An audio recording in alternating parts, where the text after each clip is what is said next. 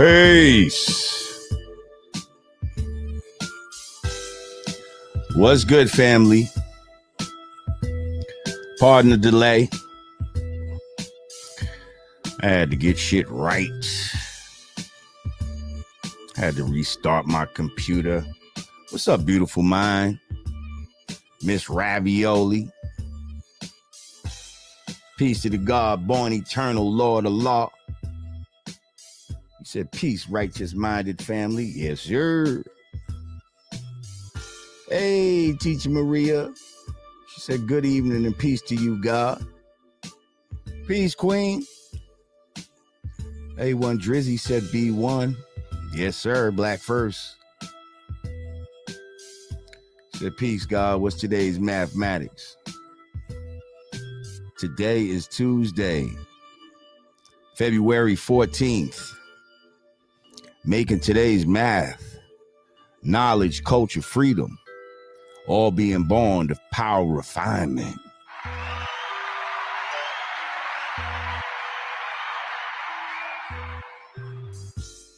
When you know your culture, it frees your dome and gives you the power to refine others. Peace, God. Knowledge born of law. What's good?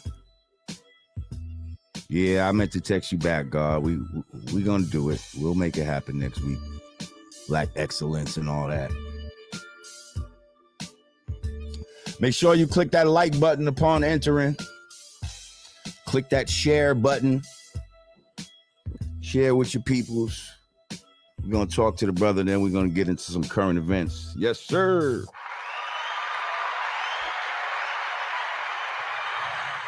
Welcome back. Welcome back. Welcome back. Welcome back to the Godcast. I'm Lord Jamar. You know, some of y'all is probably celebrating this fake holiday and shit. I didn't even realize when I scheduled this interview that it was going to land on today, which is some of y'all's fake love day of Valentine's Day. Yeah. You know we don't fuck with that around here. That's some European shit. You know what I mean? We love our queens each and every day, each and every way. And we don't need no fucking one particular day to fake act like we love them. What's good, Ep? I see you, brother. So anyway, so yeah, let's get right to it. I got my brother in the house. I first met him through my young god, Supreme McGriff Jr. When they came to do a interview at the other podcast that I produce / direct, 371 podcast. Shout out to Giovanni Lavish T. And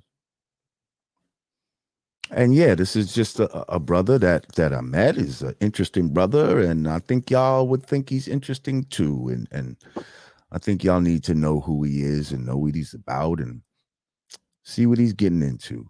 So listen, without any further ado, I'd like to introduce to the Godcast, former Supreme Team member turned film producer, Luc Stephen.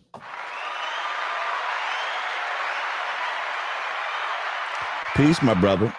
Peace, brother. How you, King? I'm doing well. I'm doing well. Yes, sir. Great to see you, brother. Great to see you. Now, to be clear, I know you used to run with Supreme and all that. You were a member of the Supreme team? Yes? Actually, I was a member of Fat Cat's team. But we're all family. Right. Okay.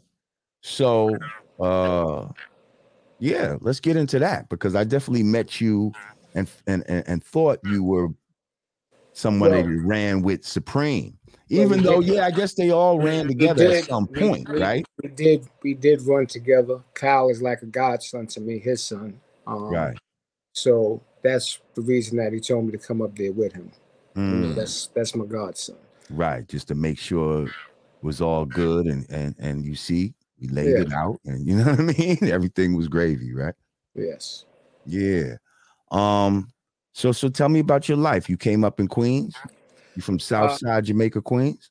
I'm from Southside Jamaica, Queens. I'm actually was born in Haiti, and right before high school, we moved to New York. First we lived in Boston, then we moved to New York right before high school, and been Southside ever since.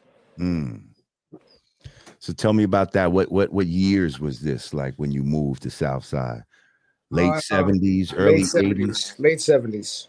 Late 70s, like 78, 79, I believe. And New York City at that time was the New York City that we see like in movies, and New York was wow. Like the Bronx was burnt down. It was mad abandoned buildings, heroin, and you know what I mean? Dust and all that was crazy on the street. The heroin and dust was crazy. It was before the crack. Before the crack, it was heroin. It was the heroin and dust. And really, dust. heroin was crazy. Yeah. The dust Heroin was started going crazy too. We used to. I used to sell scramble when I first came out. I mean, I was in school, played basketball, got A's. But the New York City fast life was a little faster than Boston, a lot faster than Boston, and I got kind of caught up into the mix. My idols became a different type of people. It wasn't the sports figures anymore. It became the street people. Who were your idols at that time? Like, who was the dudes that y'all looked up to on the streets? Like the Supremes and the Fat Cats, the ones that came before y'all. Who was y'all looking up to?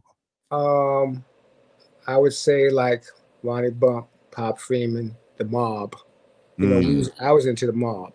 Like every single Mob movie that they had, it was like I would just sit down and just be a student of that history and that tape and try to model my life after them.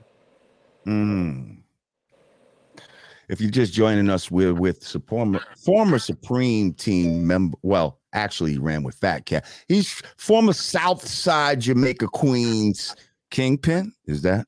I wouldn't say I was a kingpin. I mean, he was getting bread from what I hear. I was getting a lot of bread there. Okay, so I mean, but I look at it. It depends on your terminology of kingpin. Kingpin to me is like runs the whole shit. I'm not runs the wrong shit, but it's like he runs the whole shit. I said. Yeah, he runs. I mean, I heard what you said. I mean, I'm just trying to put my thoughts into words to bring it out to the audience. So,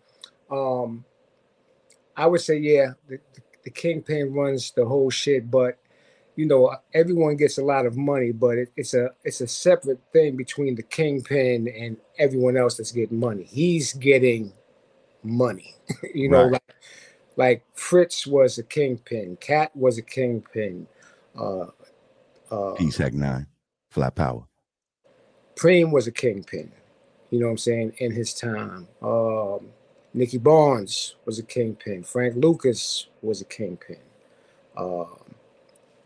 In my eyesight, in my thought pattern, these were some of the kingpins. You know, Ronnie Bump, like I said, as far as like black, that's what I'm looking up to. Right. Well, I had heard, I guess, a rumor or a story about how much money you might have been making. Making a month. And to me, that sounded like a very high number. What was the number? Where to me, it sounded like kingpin status. What was the number? But it was like $1 million a month, I heard. Is that right? I would say maybe 300. Okay. So that's way off from what the kingpins is getting, but that's still a hell of a lot. I mean, like I've been around Cat and counted $1 million for his profit within a week. At times. A week. Like we had the spot that we had on the block, it might be me, him, his niece. We might have had our stuff our drugs upstairs. Maybe $500,000 bagged up. That's like a day and a half, 2 days. that's how that block used to move. I mean, it was just a different type of climate. Now, I just want y'all to understand, we're not telling these stories to try to glorify that world or anything like that. We're just bringing clarity to a past story and all that, because it's going to end up somewhere. The ultimate place that this story is going to end up is very far from drug dealing and all of that. So that's why he's even here. If all the brother had to offer was just stories about, being around drug dealers and dealing drugs, that's not really the type of value that we have here at this channel. But at the same time, I was young and impressionable at that time, and I was, I actually had some dudes that moved from Southside Jamaica, Queens to New Rochelle, where I grew up at. You know what I mean? And also my enlightener was from Hollis, Queens, who moved to New Rochelle. So I had this Queens connection, and these dudes was always talking about Supreme Team and Cat and fucking, the rumor of the bulletproof baseball hats. Now, did I ask you about that? Yes, you did. That is a fact. That is a fact. There were bulletproof baseball hats. Talk to me about that. Because Mr. Cheeks made it famous in the line "Bulletproof Baseball Hats" in one of his songs, the Jeeps, the Benzes. But on the streets, that was like a big they got bulletproof baseball hats and all that. I mean, at the end of the day, if you look at it the way it should be looked at, I mean, how much protection could the bulletproof baseball hat give us? But I mean, in your mind, you thought it was some fly shit that maybe was going to help you. That, right? You got the bulletproof jacket on, along with the bulletproof vest. Like they had a store that had bulletproof gear. People was bulletproof in their cars. So I mean, that was the climate. I can remember. I think one time I was out on a violation, and I used to ride around on my bike. Bulletproof vest, playing basketball with a bulletproof vest on. That was just the climate back then. Crazy climate, because when you think about it now, I wouldn't even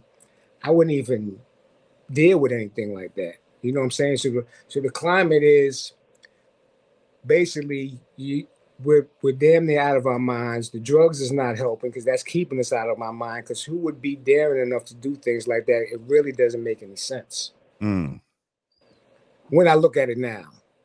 Right. But back then, when you're in the moment, like, this is it. This is what it's about. Right. So if you're running with Fat Cat and all of that back then you're also around people like Pappy Mason. Of course, yes. Yes. Tell me about dudes like him, because ultimately he's the one. It seems like his actions are what triggered bringing down that whole thing that was going on in in New York. Like that shit reverberated through the whole New York. Once not only New York, the whole country. Right. Once they killed that police officer. Yeah. Pappy Mason was he's the type of person, he's not taking no shorts, no bullshit. He may ask you one question. Like I would say, like, he's not even going to ask questions. He's just going to get to it. But he may ask you one question, but if it don't come out right, he's just going to get to it. He's not going to ask you two questions. I put it to he was from Alabama also, I believe. Oh, really? Yes. Originally, he studied under the Rastafarian. He did 7 years out of a 3.5 to 7. So he did all 7. That's the type of person. I mean, that's before he was even out on the street like doing. That was before him and Cat was in Spofford together, and that's where they met. So Cat was a war counselor for the 7 Crowns. Pap was a warrior, so they got along. So I was in jail when Pap first came around. So when I came out, Pap was working security at the game room. That's how he started. Then as time went on, Cat gave him a piece of the projects, because we had a base house on like 110 and 160 and 40 projects. And my man Jug had the spot first, and I think Jug had to break out. He started going down to Baltimore and other places to hustle, and he gave that to Pap. Pap took it from there. So when Pap fucked around and ordered that murder on that police officer, how did that affect you directly? It caused me to fall back from the group. I was locked up when it happened. You know, I again, I can remember being in the day room, seeing it on the news, everybody turning around looking at me because, you know, they're talking about Jamaica. I had a gut feeling. I made a phone call to Kat's sister at that time, and, you know, she was like, whatever, these crazy motherfuckers and other situations. Like, I just kind of like, okay, you know what? This is getting kind of crazy. Let me fall back. And I fell back. So I didn't call the house no more. And that's why I'm not in that indictment that they caught in jail, because I stopped calling the house and stopped telling my people like to even go around there, because I seen that future coming. Like, it's one thing for us to make money and have a good time, and it's one thing for you to kill non-tax-paying citizens. You kill non-tax-paying citizens, it's not a problem. When you start messing with law enforcement and taxpayers, it becomes a problem, especially law enforcement. The heat is coming. The heat that didn't need to happen. I mean, and that happened after the parole officer. So first it was the parole officer. So I'm like, still like, and then that was just enough is enough. Like, I don't need that much in my life. I like to make money. I don't like to have beefs. I'm not the kind of person that's going to, like, if you argue with me, I'm not the type of person that's going to go toe to toe with you arguing. Either I'm going to feel that I'm type of in danger and I'm going to react, or I'm just going to dismiss you and not pay you no attention. You know what I'm saying? That's the type of person I am. I don't like confrontations. If it's a confrontation, I have to end it quick. Me, personally. You know what I'm saying? So I'm not, like the argument, I'm not going to do the argument. Like the tit for tat and how people do online and all that. Right. I'm not doing all that. I'm just going to sit back, and if it's really that much of an issue, if we see each other and it's, and you're acting a funny way, then I'm going to react. I'm not even going to be the first one. I'm just going to sense what your body language is telling me and what the universe is telling me. You know what I'm saying? Because I come in peace wherever I come. I like money. I like to make money. That's what I like to do. The other stuff, I just stop with all that. So, how did you end up basically turning things around? You you were in jail. You fell back from Cat and all of them. Well, I mean, I don't mean to cut you off. That time, from that big, because me and Cat were co-defendants, we both got arrested in the grocery store. We were partners in the grocery store. When I did that big, because we went to trial, I beat the big charges. I got convicted of the guns and some weed, so I had 3.5 to 7. I did go and testify in his behalf because our case got split up. He still blew. I guess I wasn't too good of a witness because, you know, they can't charge me again because that's double jeopardy. So, of course, when I came in, you have to remember it's like I beat that. So, you know, when you beat a case in trial, you get that feeling of invincibility. So now when I come home, I want to be I'm going to be a better and stronger criminal. I'm not going to work under no one. I'm going to do my own shit, which is what I did. And I came back to the projects. But I was working like on 107 and 160, and I did these things called these 2-for-1s with red valves. And people was coming all over because if you're selling 2-for-1s, all the other smaller hustlers, they can buy and double up their money. So people was buying packs. Right. You know, I'm having movie lines. You know what I'm saying? But that's the way the situation was. Feds started picking up some of. And I used to see these movie lines when I was young, and it used to be like, God damn, like that's a line for crack. Yeah. Like, holy shit. Like, it used to be crazy. I used to see that shit in Harlem. Fucking, I seen it in Queens before. I seen that shit many places. They had the movie line shit. What you talking about? Yeah. Retarded. Yeah. So they started to take the workers down to Brooklyn, and I live in Queens. I had a mentor at the time, Chaz Williams. I don't know if you guys are familiar with Yeah, him. Black Hand, right? Yes, Black Hand. Mm-hmm. And he explained to me like, hey, listen, they are taking your workers to Brooklyn instead of to Queens. And we're in Queens, which means that's federal. Like they're on you. Um, so you need to shut that joint down, which I did. Parole started getting on me around the same time. They wanted to put me on intense supervision. And I decided I'm going to go on the run. And I started hustling in Baltimore, then Virginia, then South Carolina, North Carolina, Alabama, Atlanta for the next 8 years. Before I got tired of being on the run, when I was on the run for parole. The feds started like closing in, but I didn't know what it was for. I thought it was for a drug case that I might have caught along the way. Unbeknownst to me, some people had robbed a bank, and a person close to me had put me within his situation. I guess to save his ass, because he basically said, I can help you get some fugitives, put me into the robbery. When I ended up turning myself in, that's when I found out I had a bank robbery. That you didn't know nothing about.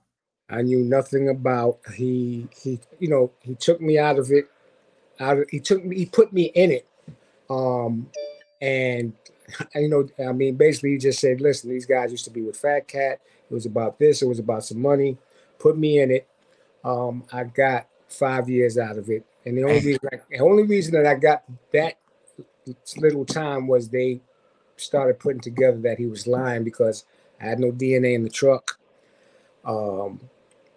It was just different things that didn't add up. But the fact that of the people that I used to run with, they wanted me to do some time.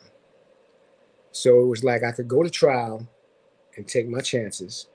And my lawyer explained to me, he said, listen, you're not guilty, but you're not innocent. And like, let me speak to my kids, which I did. And my kids was like, you should take the time. And I just basically was like, okay, this is for the shit that they didn't never catch me on.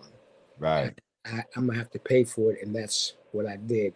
That's how I was able to accept doing the time instead of whining like, I got it for nothing. Right. I didn't do this shit. I didn't do the bank robbery. Right. I didn't do that, but I did do some shit. I did some shit. So like, you know what?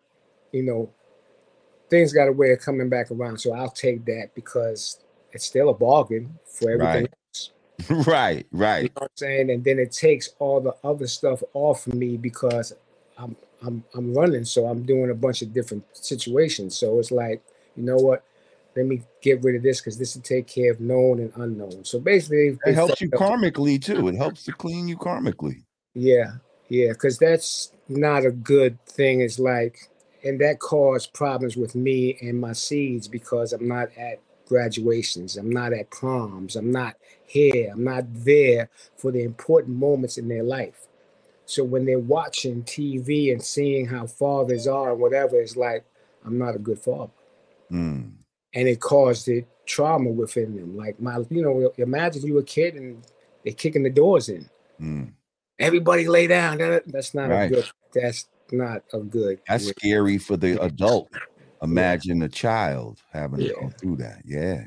So I came home in like 2006, and some I have had 4 kids. Some I was able to repair. One, we still haven't spoken in 3 years. So the effects of what was happening back then still affect what's happening today. Like if you go somewhere, they'll tell you some of your behavior stems from your childhood. That's what you bring it with you. If you don't peel back them layers on that onion, you may not even know why you act the way you act, but a lot of it comes from our childhood. So I still got some repairing to do with one of my daughters. You know, the other three, good, got three beautiful grandkids, one from each one. And I just try to be there more with them because it's like a second chance to do the right thing. Because I didn't do the right thing the first time because my head wasn't in the game. Did you have a street name back then? Spoon. Spoon. Okay.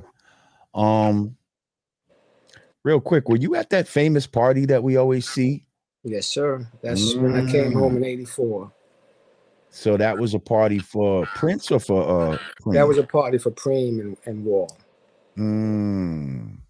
How was that night? Like incredible, memorable. It still stands strong today. What? This is '84, 40 years later. Right. It's still the talk, or 39 to be exact, but it's still, September will be 40, but it's still the talk of the culture because it was like hip hop was just starting to come. So you had, it not just starting, but it was just, it was coming out with records like Curtis Blow, AJ, Run DMC, yeah, Melly Mel. All that was just starting to happen. I seen a video where LL was in the crowd. Yeah. Like he wasn't even big enough yet to get on stage. Yes. But he was there like just doing the knowledge, like happy to be in the party at all type of shit. Yeah, that was, I think Nas found that footage. That was in the Supreme Team documentary. Correct. Damn, so you was on the stage and all of that. Yeah, we was, that's Prince party with the stage. Okay. Right. I locked up on violation then. But, you know, like all those parties, that's when everyone had the anchors. Right. The anchors. Remember the anchors back then? Wow. The anchors. They had the anchors. And that's when dudes still was putting on like suits and shit like that, fly collar shirts when they want to get fly. Like, you know what I mean? It wasn't just like some street shit. Like niggas that actually get fly, like AJ Lester and all that type of shit. You know what I mean? Huh? Oh, I said, you said AJ Lester's. I said Layton's. You know what I mean? That's all that old school fly shit. Yeah. So fast forward, how do we get into film producing? Okay, so after I do my Fed bid, I cut home and Cat puts me with Curtis Schoon. Yo, Schoon is my man. Yeah. Shout out to Schoon. Shout out to Curtis Schoon. He let me read actually a script that he had. 1013. He wanted me to play Pappy. He wanted me to, when I had dread still, he wanted me to play Pappy. Yes. We that's the reason we did American Gangster. The reason that I did American Gangster is because we had 1013 and we were trying to push the script, so we're trying to bring attention to the Fat Cat organization. That's funny. I was going to ask you if you knew Schoon too. I mean, you had to, like, yeah, of course. Well, I mean, when he put us together, it was basically like he was so far ahead in the game, and I'm just coming home. It's like, why try to do something myself when I could get in the car with you? Right. And boom, he put me on American Gangster. I think he was the consultant. The next year, he became a producer. Boom, made me a consultant. And we've been now you in the same type of foot. He went from a consultant to a producer, and then you went from a consultant to a producer. So then we went and me and him did, I worked with him on Black, White, and Blue, which you're in. True indeed. And now we're working on a joint called Born the Box. And this weekend, we are traveling to interview Sammy the Bull to talk about the mob and boxing for this documentary. So, wow. That Schoon has not helped my career is an understatement. He has put me in the right places in front of the right people. Very smart individual. You know, I learned a lot from him. Yes, sir. Shout out to my man Schoon, man. I was in the A for a small little second, and we was in the same neighborhood. And, Used to see him working out and shit on Sundays. I'd be running my dogs. He'd be running around the track, and we just start building. And yo, he's definitely a good brother, man. Yeah, I've definitely a known him good for some brother. years now. So I did that. That's like 2007, 2008. Uh-oh. Okay, there we go. Yeah, that was the phone ringing. I tried to get into like restaurants for a minute, transportation. Created my own company, Second Chance Enterprises, like So you had 2000. money saved, it's safe to say, yes? Little something. Little something to put into little businesses here and Yeah. there. Good partners. So I went to after I'd started developed the company Second Chance, we went on and we did comedy shows. Ray Okay. DeJean, my man Wax, Shout Rip out to Ray Michaels. Dijon. Yeah, Rip Michaels started doing comedy shows and did that for a minute, a little party promoting, but it still wasn't kind of clicking how I needed it to click. Another old friend of mine invited me to help him out with a restaurant he was trying to do because mine didn't work out well, which is Vibes, which is in Queens, which is still working right now.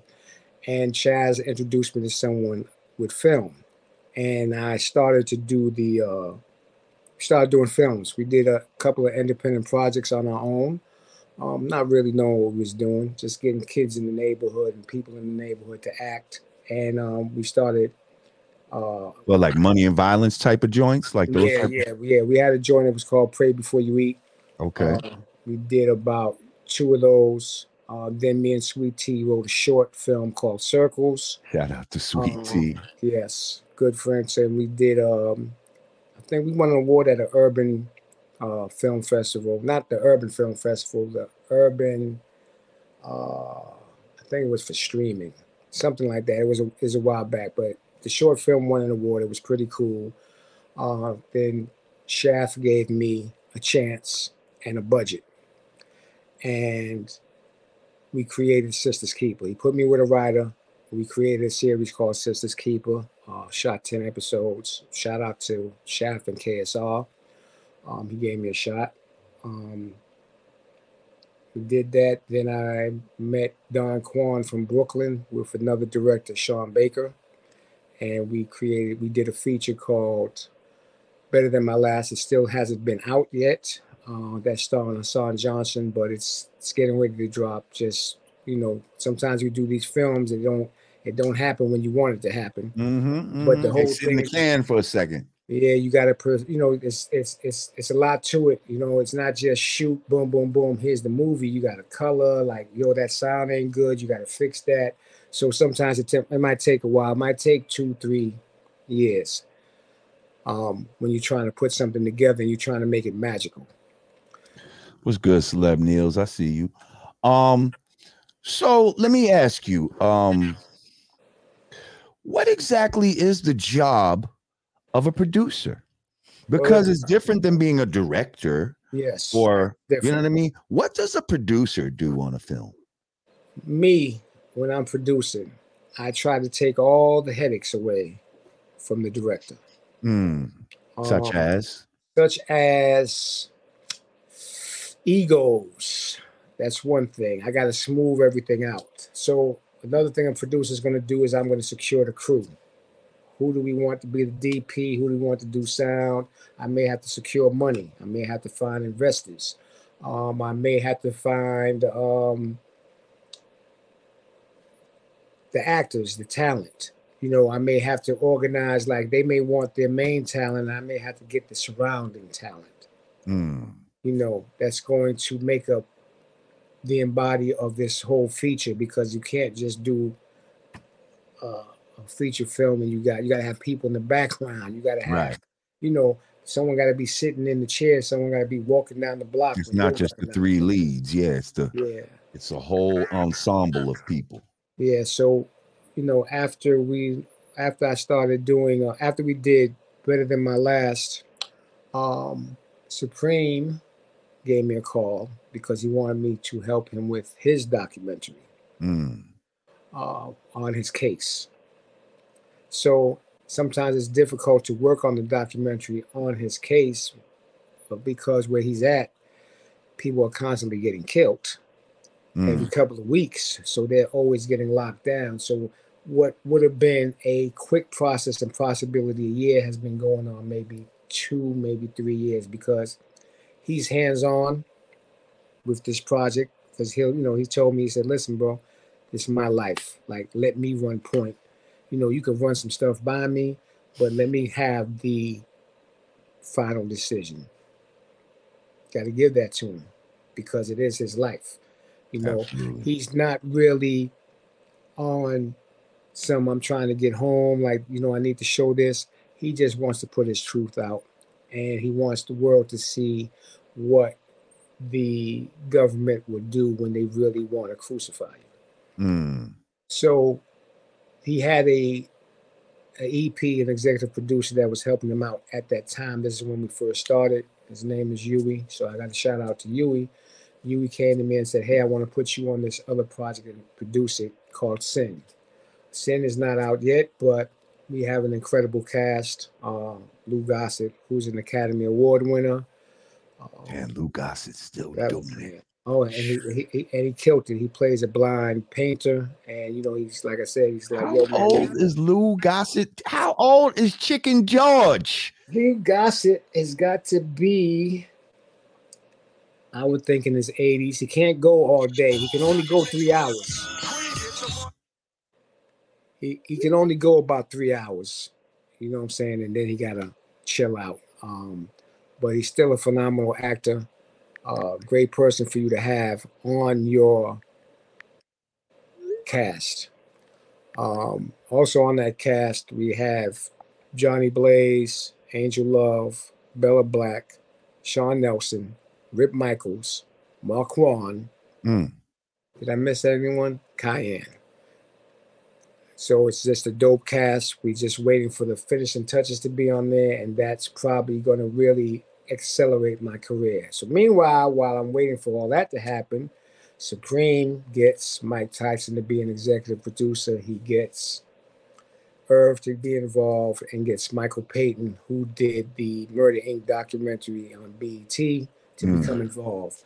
So I'm surrounding myself with top echelon people that I can call, speak to. So, I'm on the grind because I constantly work, but they're putting me in a place that I could only dream of being in. And I'm eternally grateful to, the Chazzes, the Scoons, the Supremes, because if they didn't open these certain doors and put me with these certain people, we probably wouldn't be talking, because it would be like, oh, this guy's still doing Chitlin Circuit movies. Like, he's still got his stuff on YouTube. It wouldn't even be worth what's happening. Well, that depends on who, sees the value in it. You know what I mean?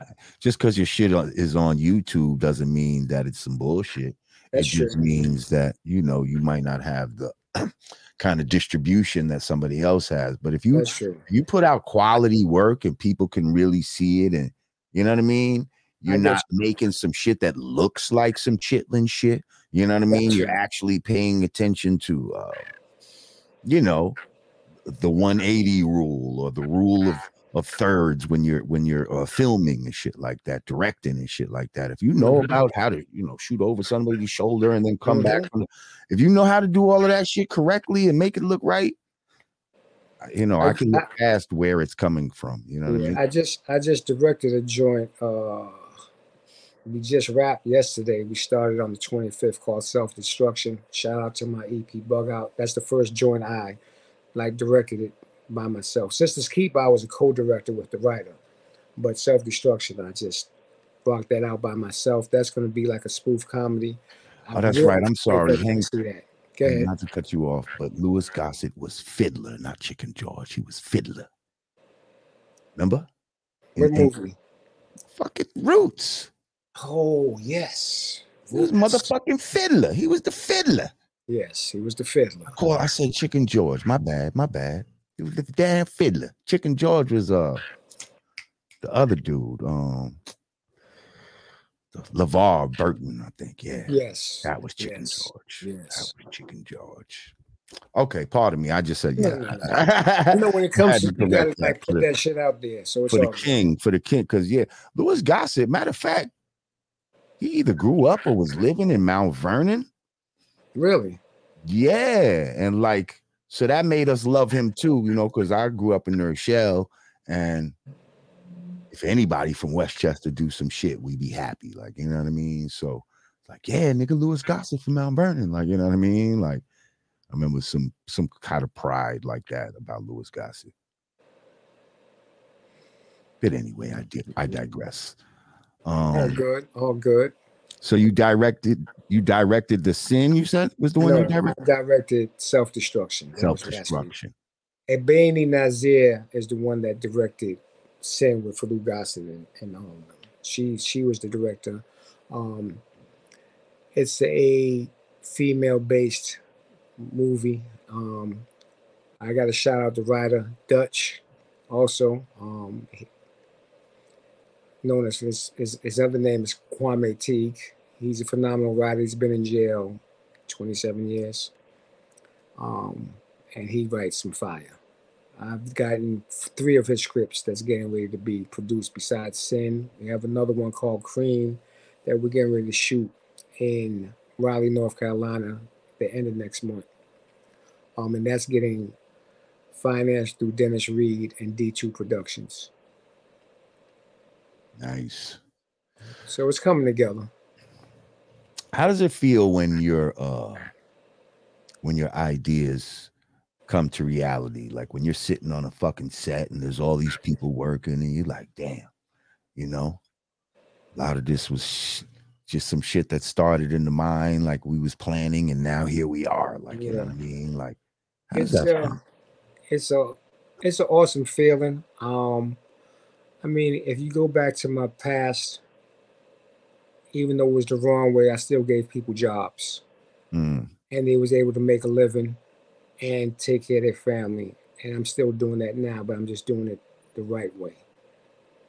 Right. It's I've always had the reputation that if you deal with me, you're going to eat. And if a person is dealing with me in this film, I'm going to give you some exposure. You're going to have to bring your talent. I can take you to the water, but you're going to have to drink it. You're going to have to make your performance stellar, and I can make sure I'm going to surround you with some stars. If this is the people that's unknown, I can give you opportunities. And as far as like the crew members, you're going to have opportunities to make money. I ain't going to ask you to do me a favor. The only favor I might ask you is don't charge me that much, but you're definitely going to make money. So when we go back to talk about making money, you said you used to give people jobs and stuff. It just makes me think about the whole crack shit. Like, there's a lot of devastation that was caused by crack and that whole crack era. Did you kind of realize the level of what y'all was doing at that time? No. The only thing you cared about was the money. You didn't care about anything else. That's just like if a person, like sometimes, like say a person's attitude may be, if it's a friend, right? Like, why I'm not going to take his money, he's going to give it to someone else, so I might as well take it. Right. And I'm not saying that was mine's, because I mean, again, coming up in the 70s, you got high. You know what I'm saying? We used to go in the statement, sniff, do whatever. You know what I'm saying? People smoking rulers, like, you know what I'm saying? That's just was common for our time period. I think that crack was very devastating. It destroyed a lot of homes. It really, like, even though they say that it was a mental thing, because they said that heroin was more of a physical thing, and would get into your body and cause you, but the mental that crack does to you very destructive. And I've seen people do more for crack than I've seen people do for heroin. Like heroin would take a while for things to happen. Crack could happen like this. Right. The baddest chick, she's going down on a man for a dime. That's a matter of moments. Like the chase, and you're only chasing that high. That first one, it's never going to be the same. See, heroin will have you down when you're doing it. Like when you're actually high on heroin, you're not running around looking for more heroin in that moment. Like you just enjoying what the fuck you just gunned in that, you know what I mean? Yeah, and then later on, if you don't have it, that's what might lead you to, oh shit, I gotta get some. And that's what might lead to the crime. The crack niggas would smoke the crack and get all hype and ready to do some shit right then while they're high on the crack. Like, yo, I need to get some more right now. Let's go do some shit while they're fucking high. And that was kind of a difference. So and that's what made the crime rate kind of go up. And crazy kind of crime started happening. Because like you said, once they got high, it didn't take a matter of moments because I want more. With the heroin, they could just chill out, be mellow, wait a while, could be hours, depending on what it is. You know what I'm saying? I mean, until they get hooked. Once they get hooked, then they got to keep using it because their tolerance. But crack, you'll be like a bouncing ball. See, like I told you about these dudes who moved from Queens to New Rochelle, and they was young. Like we was young when I met the older one. He was like 14, and his little brother was like 12. But his brother looked older. But these niggas was sniffing pee. I never really liked the pee because it made me throw up when I tried it. See, I didn't like it either. I tried it with these guys. Now, if y'all don't know, pee is heroin that you sniff. Okay. But now they wasn't saying it was heroin in my defense. Like I didn't knowingly know at that time it was heroin. They was like, yeah, we're going to get some pee blow. You know what I mean? Like, and they're like, oh yeah, what's that? And they're like, oh, it's like coke. You see, because one of them was a slick nigga that would try to get niggas hooked so that you can get high and he'll help you. You'll help him get high. You see him saying, if you're hooked now, he got another partner to help him get high. So remember one time we went to the South Bronx, like Jackson Avenue or some shit. We went and got some pee. You know what I mean? Got on the train, sniffing the shit. On the train? We was sniffing the shit on the 2 train, bro. Little young motherfuckers, 14, 15 years old on the 2 train.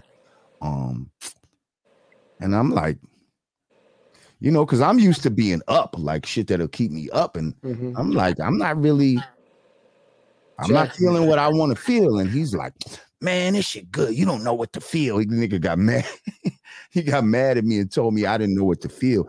I was like, I don't like this shit. And I was glad that I didn't like it. Once I go, hold up, Pete, this is heroin? Like when I found that out later, I was like, these motherfuckers. Well, you know, back in the day, that was the, what's those blue pills that we take, the sex pills now? Viagra. That was the Viagra back in the day. Oh, yeah, because that's what these niggas would see. Yo, you sniff that pee. Boy, you be killing the pussy, boy. Yeah. What? Oh, you hit it with that pee blow, dick? Man, blah, blah. That's what he used to say. That's what he used to say. You're right about that. Wow. See, only certain people of a certain era even know about shit like this. Thank you, Gene. Said peace to the Godcast. Appreciate you.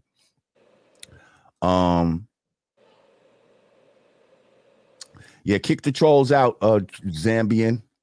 If somebody's trolling, have no fucking problem with kicking them out, bro. So how do you know when a person is trolling? Because they say all type of stupid shit. You know what I mean? That's why they'll start saying dumb shit. Like, so how do you see? Oh, you get to see the comments that they do. Yeah, you can see them too. You should be able to see them. Is there a tab that says comments? No, I see chat. Yeah, well, chat. Yeah, that should be it. And then you should be able to see people's comments on the right. Oh, okay. But then I can't see you, so that's all right. Oh, well, yeah, I got a thing where I could see you, I could see the chat and all of that. Probably I'm on the phone. I didn't get on the computer. Otherwise, I would have seen that. Yeah, that's probably only thing I see is when someone is donating.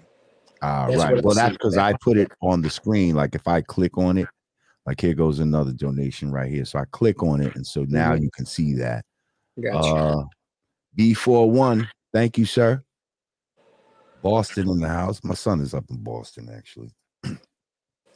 So let me ask you something.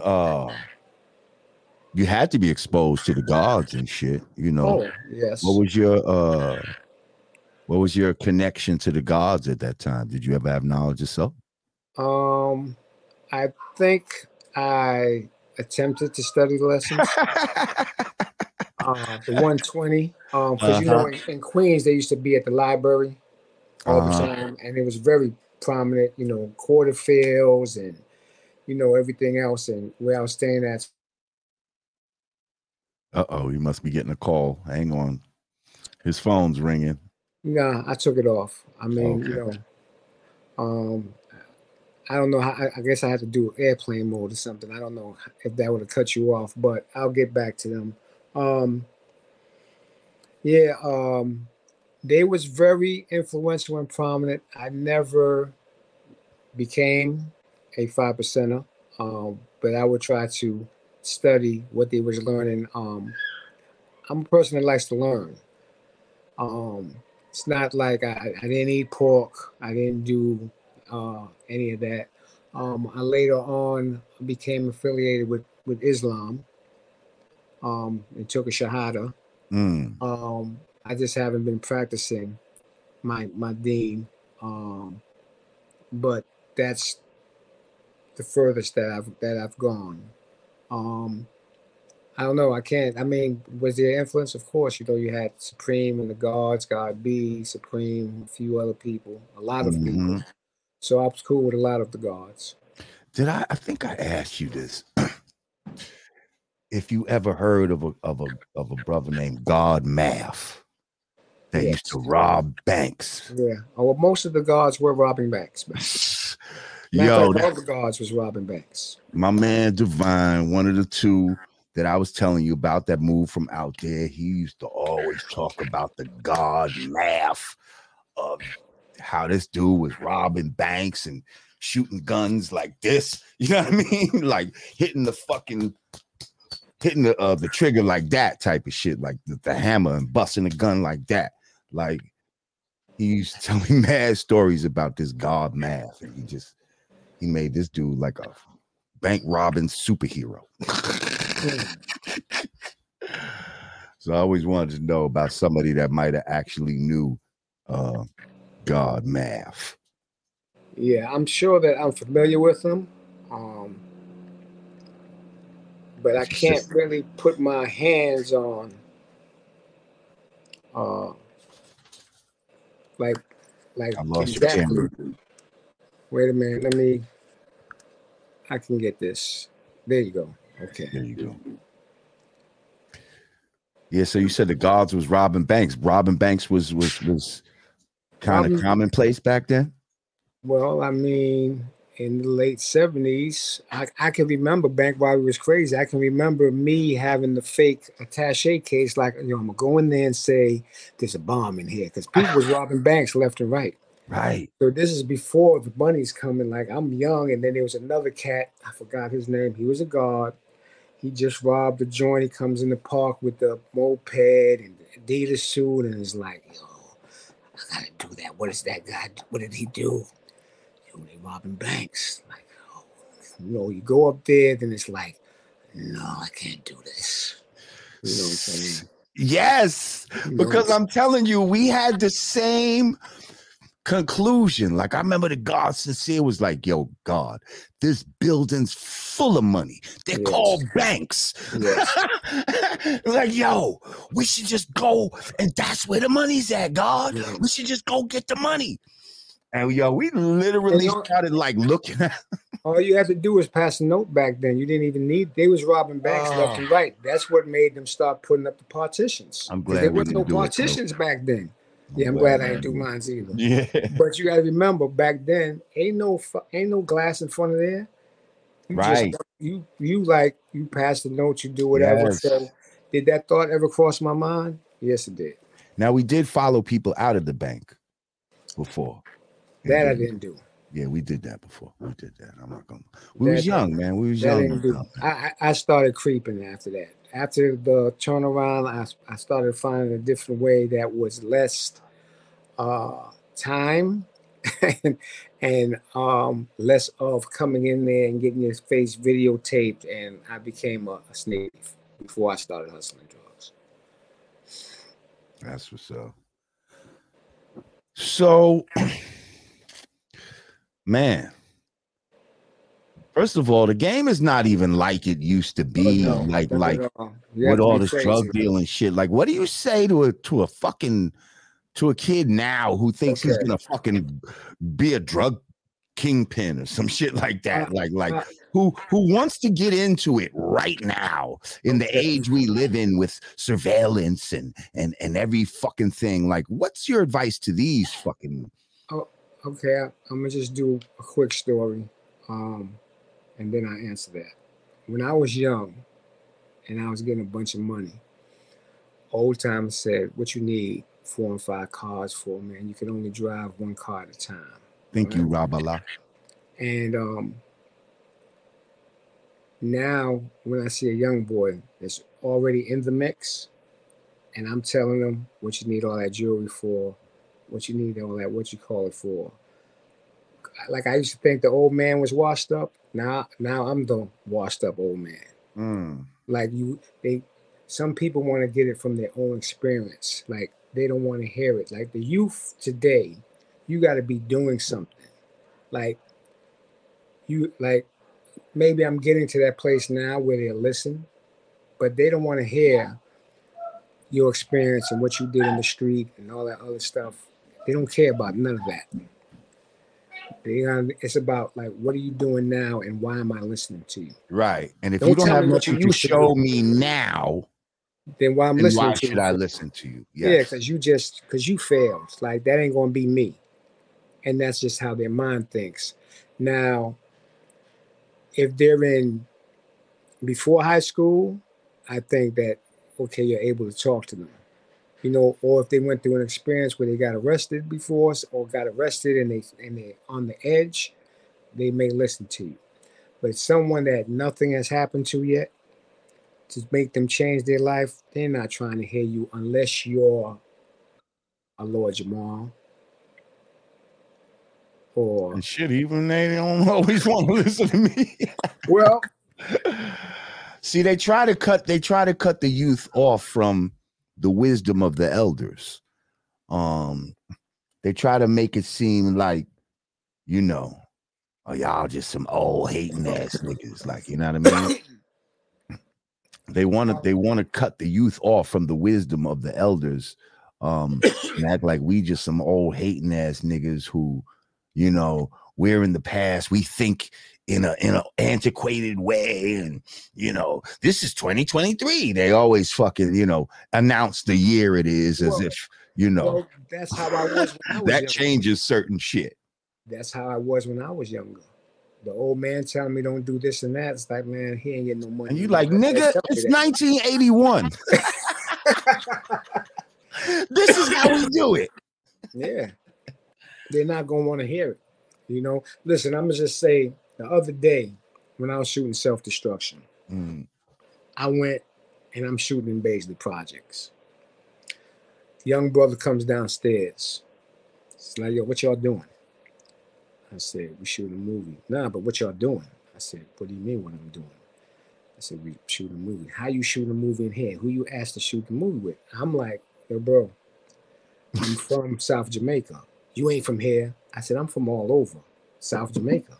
I said, how old are you? I ain't got to tell you how old I am because I don't know you. I said, bro, I was been out here before you was born. Who's your mother and father? The man didn't want to tell me who his father was. and he was like, y'all better not be here when I come back. Wow. So it's like, he tried to goon y'all? listen, he left. You know, he said he lived there all his life. We didn't move, we finished. But instead of, I made a call. Like, you know what? Let me call King of Kings, which is the Furtado's organization. Let me call Erica Ford's organization, Life Camp. Shout out to Erica Ford. Let me call them to say, hey, this is what's going on. I don't want to go to jail. He doesn't know who he's speaking. Matter of minutes, you know, they might have been like 10 and 10 people coming, like 20 people, trying to find out who it was. The kid was from there.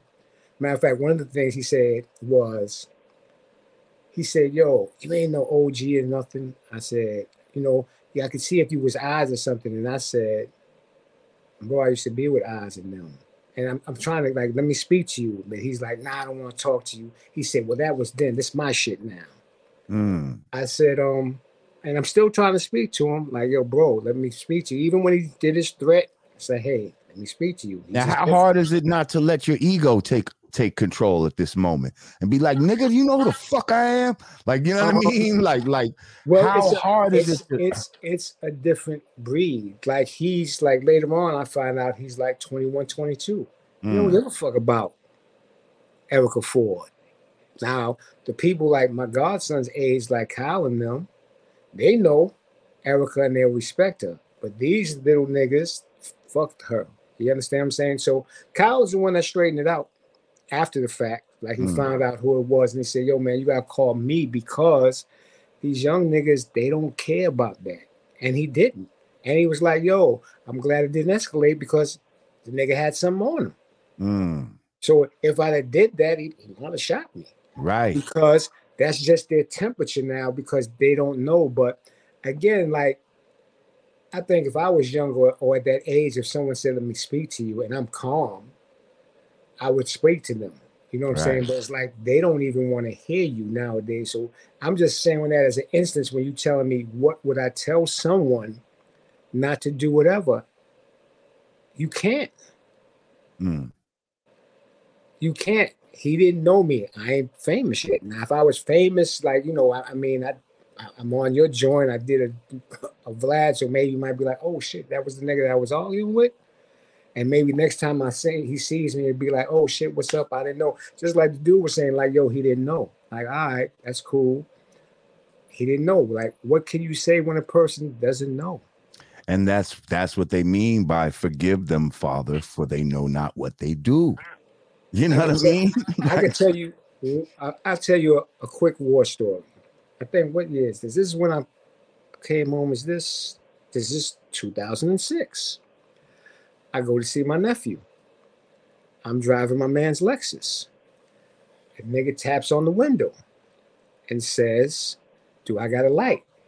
I say, no. The other nigga comes from the other window. Get out the car. Right? I get out the car. I got the car back because whoever took the car, I guess they knew my girl's son at the time or whatever. They found out it was me. They brought the car back. I think me and Preem was on the phone, and I'm like, yo, this nigga, you know, whatever. Young boys, and you know, Preem was like, well, they ain't know you, so you can't fault them. My other man that was out here is like, no, we got to teach them a lesson. But, bro, he didn't know me. It's like the dude was saying, like, my stomach is touching my back, bro. Like, I'm hungry. We ain't know who you were. So again, and it's like, but he didn't know. What up? My man and them was like, nah, bro, fuck that. We gotta teach him a lesson. Like, come here. He smacked him. You understand what I'm saying? That's 2005. That's almost 20 years ago. That was that kid's temperament. This kid's temperament is a different temperament. It ain't the same.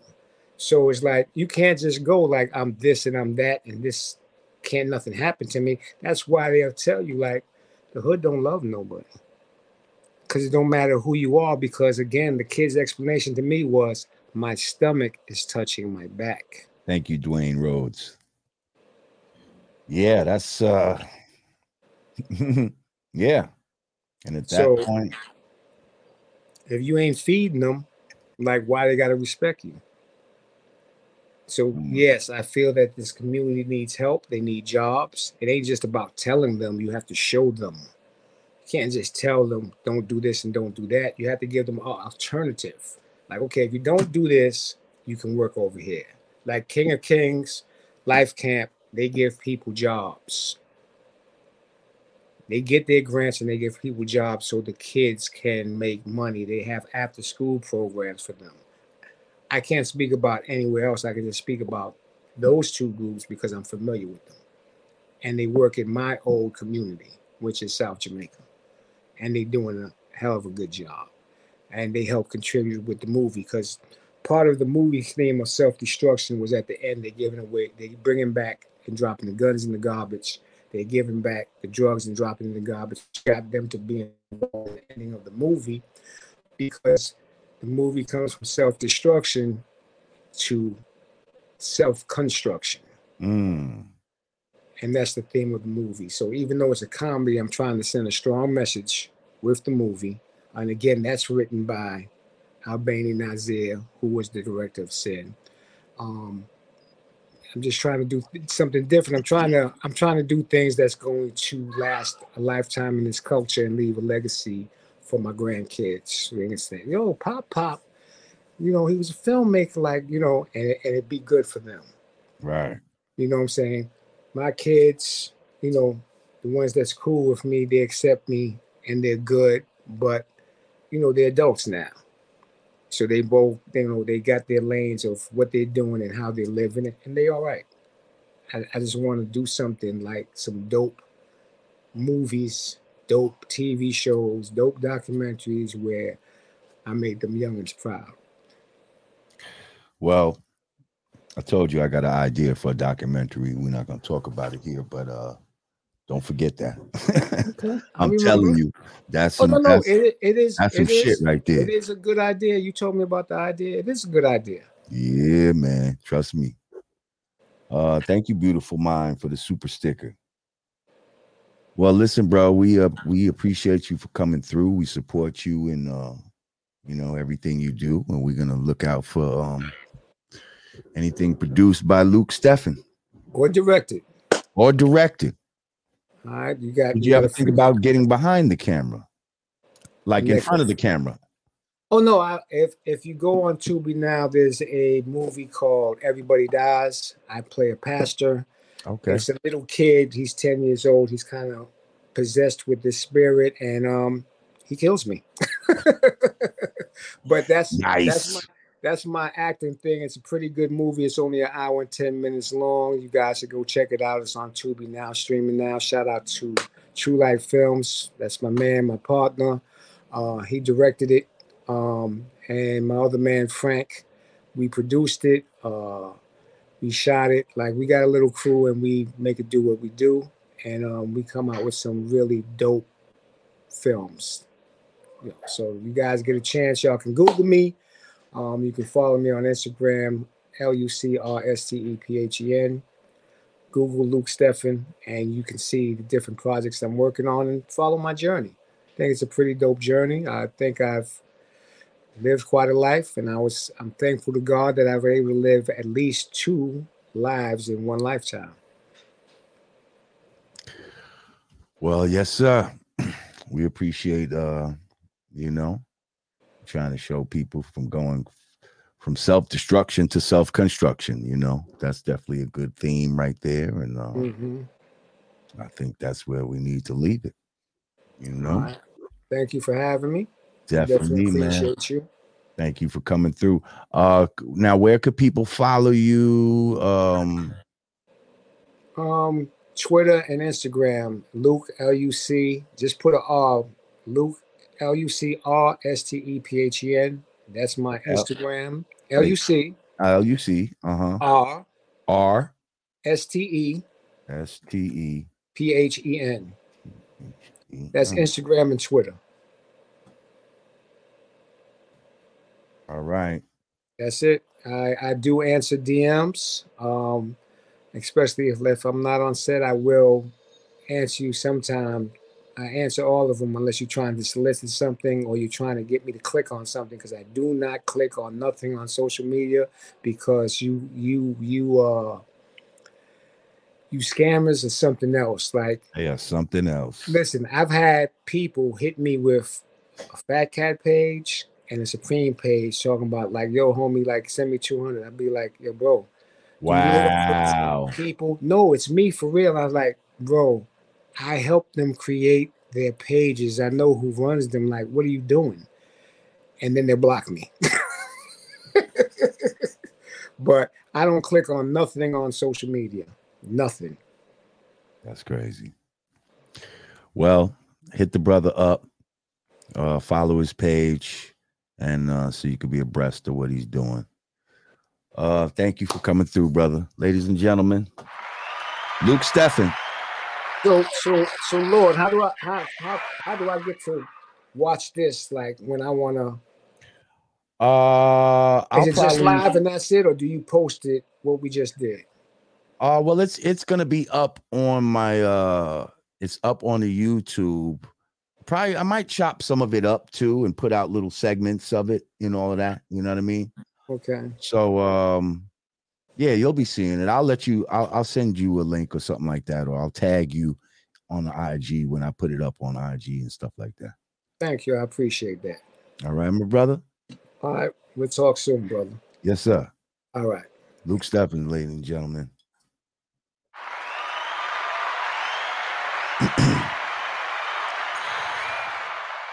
All right. So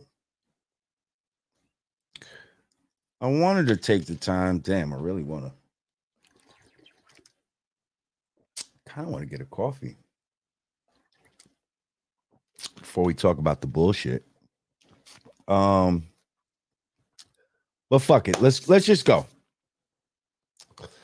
So, as you know, in the past, I have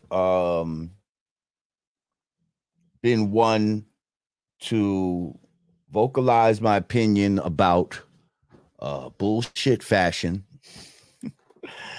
that they try to push on our people. I think I single-handedly stopped men from wearing skirts in hip-hop. Well, now here seems to be another thing that needs to be stopped. I'm sure you've all seen this bullshit. And that would be these motherfucking Astro boots.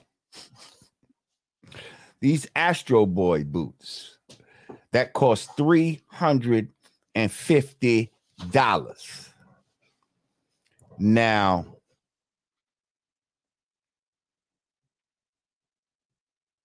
niggas is actually wearing these shits.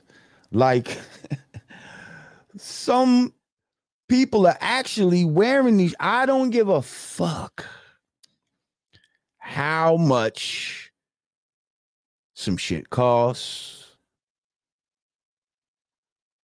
Yo, that shit looks fucking retarded.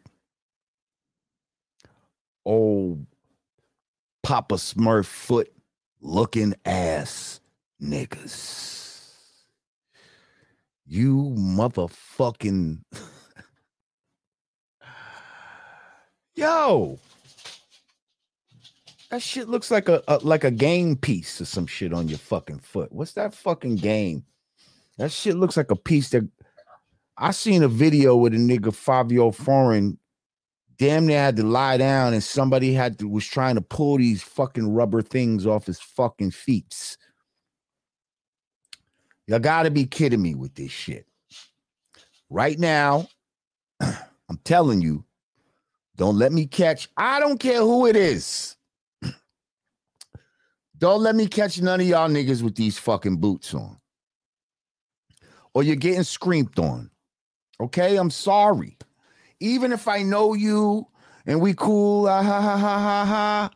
yo, bro, don't let me see you with these fucking big red Papa Smurfs on. We're not doing it. We're not doing it. We're not just going along with anything that they introduce to us. Okay? So let it be known, Lord J has killed another fucking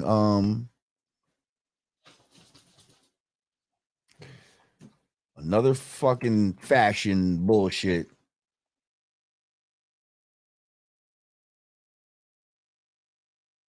Yeah. It's over. Okay? It's over before it started. I'm not letting it happen. Take your fucking Astro Boys and get the fuck out of here. How could you even run in them shit? How could you? Imagine the police was chasing you. See, this is why they want niggas to wear skinny jeans and clumsy boots like this.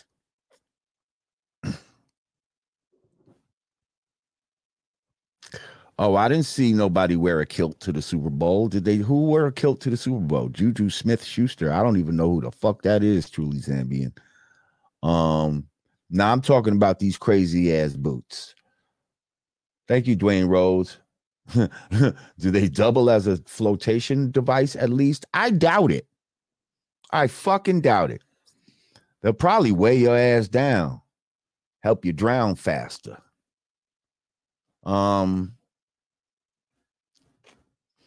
And it's funny because your boy Yeezy had on some big black boots, some big black leather ones not long ago. He was rocking some crazy shit like that. And niggas was laughing at him. And now these same motherfuckers, they just turned them to red and made them rubber. And now it's okay for them. Shit is fucking crazy. All right. That's all I wanted to talk about with that. Oh, I know what I wanted to bring up. Now shout out to my man, MC Shan. Shout out to MC Shan. One of the realists out here. Let's just say he had a little choice words for certain people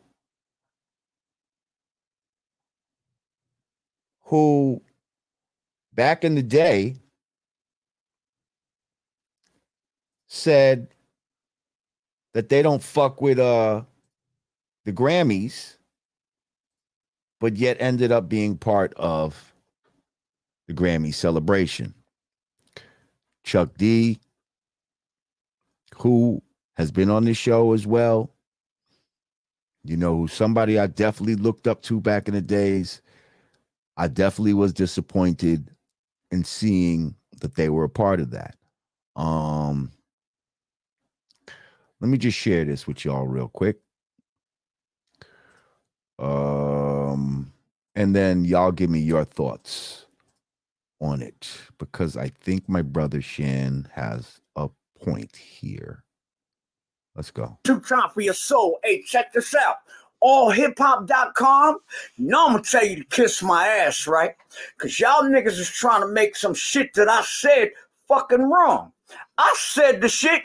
Any motherfucker that was in that picture that protested the Grammys, right? Back then, if you was there, nigga, you a fucking sellout. Okay? To yourself, not to me. I don't give a fuck. Oh, I'll share you mad they ain't invite you. Fuck you. Y'all niggas been trying to erase me forever. So why should I give a fuck about what I got to say?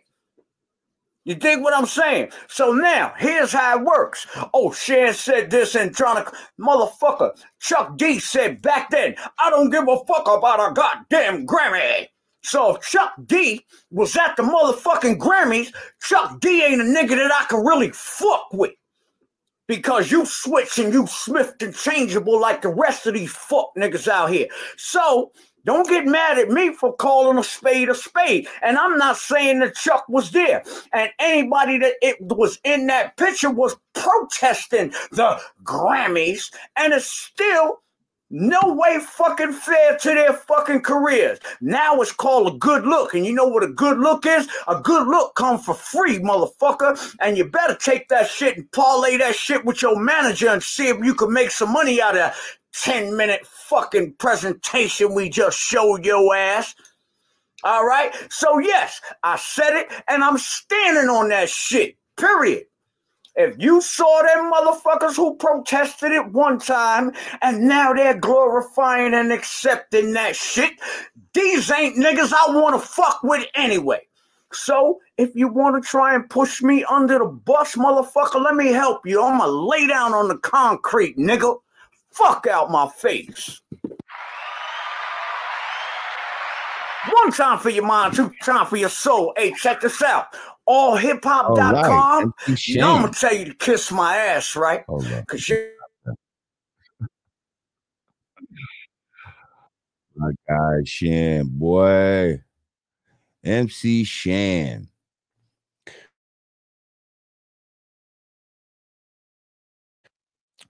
I remember distinctly back in the days, in a Public Enemy song, he said, "Who gives a fuck about a goddamn Grammy?" Oh, my shit's out of sync right now.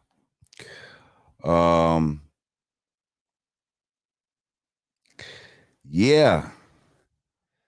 You know, that's what I'm saying. Like hip hop had a lot more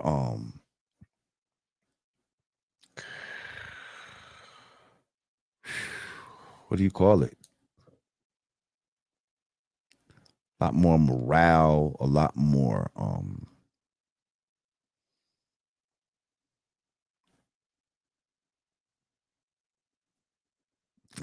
soul. Integrity. That's the word I'm looking for. Hip hop had a lot more integrity back in the days. And we were standing on shit.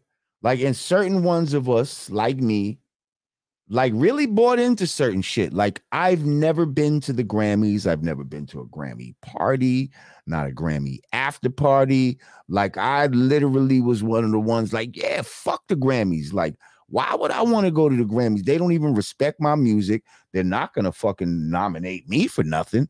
So why the fuck do I want to go to the fucking Grammys for? For what? You know what I mean? And this was before back in the days, I used to purposely, like, I didn't want to wear a suit and all of this type of shit. So I used to purposely like to go to places where they wore, tuxedos and shit like that, and not have on like army fatigues or some shit on. You know what I mean? Yeah, but all that Grammy shit, like, I never fucked with none of it. Because I was from that era where we didn't fuck with the Grammys. You know what I mean? But somewhere along the way, along the lines, you know what I mean? People's messages change. Like, I kind of want to ask, and Chuck, man, I got so much respect for Chuck, but I just want to know, like, do we still not believe, like, don't believe the hype? Is that still true today? Should we still not believe the hype? Is it still Channel Zero? You see what I'm saying? Like, is it still fuck Elvis? Like, there's a lot of shit that was said back then that people, started like living their life according to. And then it's just kind of disheartening to find out, like, damn. Oh, no, we're not turning our back on PE. Don't get me wrong. But it's disappointing. It's disappointing when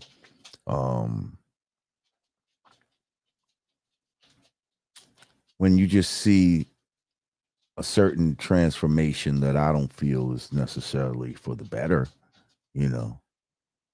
us accepting the Grammys and them giving us a little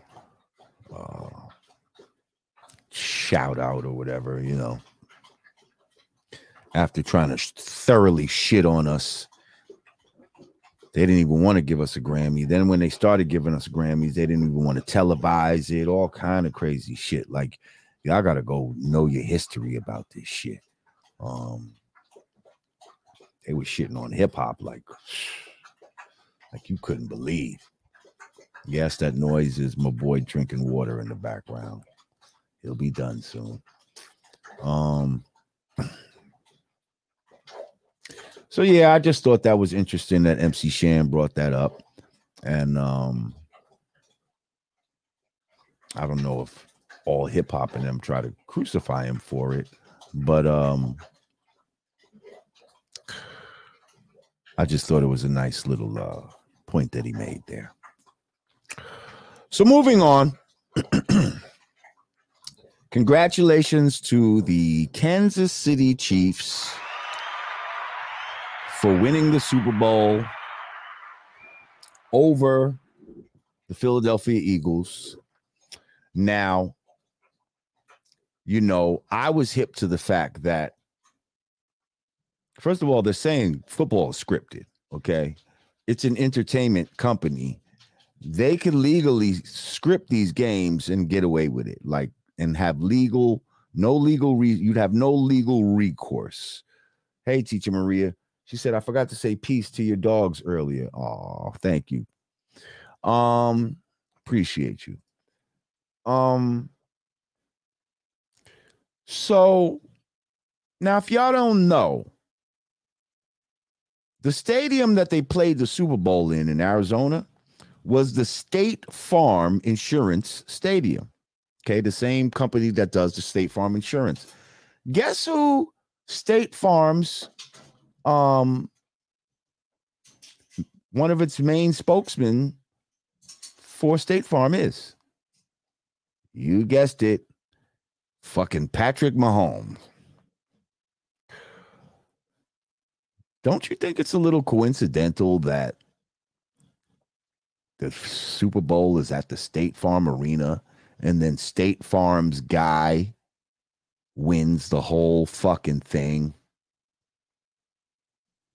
I don't think that's a little coincidental, because I was told before the game that the Chiefs were going to win for that very fact.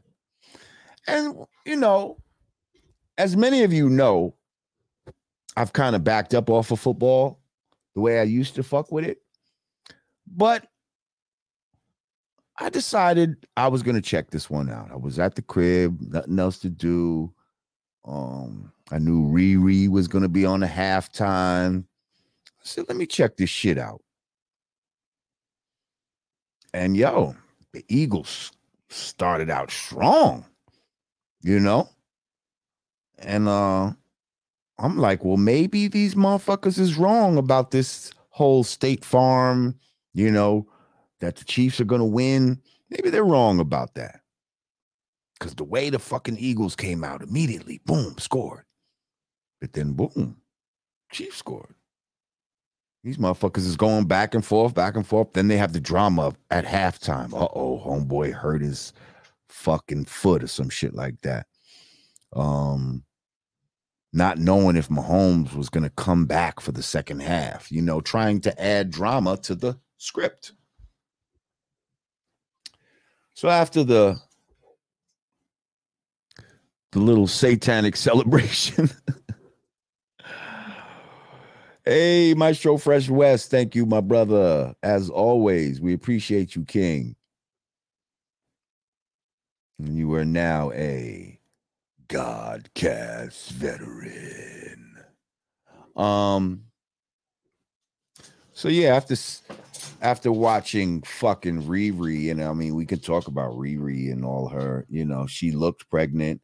Her performance was lackluster. Like, she wasn't trying to give all her energy to it because she had the baby in her. But then why she got all this red on and with the little white sperm cells running around, it was just weird. Like, it was fucking weird. And how they made the men and the women that were dancing for her, You know, it was almost like androgynous. Sometimes you didn't know if it was a woman in front of her or it was a man. They all were moving in the same kind of way. Like, that shit was fucking some weird fucking shit in its own self. But yeah, I don't know. Second half is when I feel like I felt the change. I was like, it just feels like you know, maybe the Eagles were now told to pull back or something. It just didn't feel, it just felt like, oh shit, here it comes. And sure enough, they let these motherfuckers win at the very end by a fucking field goal. And once they won, I was just like, yo, all the world's a stage and all the men and women merely players. Okay? Football's fake, yo. I wouldn't be surprised if it's all not fake. Like, the NBA is also an entertainment company. It's all. Why would you classify yourself specifically as entertainment companies? So that y'all can do shit like this, so that you can legally decide the outcome of games. And maybe it's not every game that maybe they let them play some, but certain ones, that shit is decided. I'm hearing they got a script for the whole season, but you know, y'all need to look into this. Have y'all heard about the magnetic gloves as well? Have you heard about this? That they got magnetic fucking gloves that they use to catch these fucking footballs, one-handed, to make these amazing one-handed catches. Have y'all heard about this shit? Yo, these motherfuckers lie about all kinds of shit. Somebody said Melvin Payne, they scripted all the Super Bowls and NBA championships, allegedly. You know, we don't want them coming at us. But I don't think there ain't no coincidences like that. Like, they said that these motherfuckers, that this State Farm spokesman was going to win the goddamn Super Bowl. And I'll be damned if he didn't win it. But now they're saying if they found out he took some drugs or they gave him some shit so that he can get back out there, that you know, they could take it from him and all this type of shit. I don't know, man. All I know is that shit was mad shady.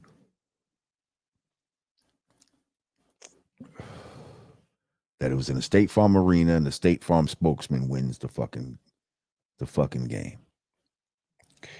So y'all figure it out. So now let's go to Riri. She does her fucking she does her Super Bowl performance, and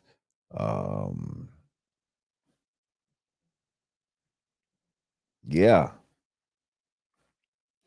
And it turns out she announces after the shit was done that ASAP Rocky done sprung that up again.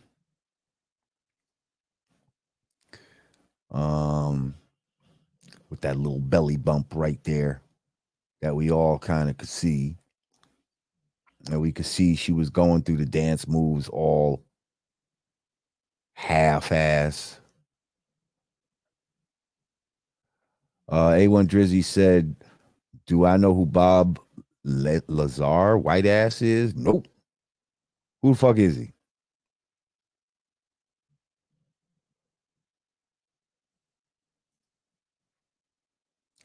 Yeah, I don't know who that is. Dwayne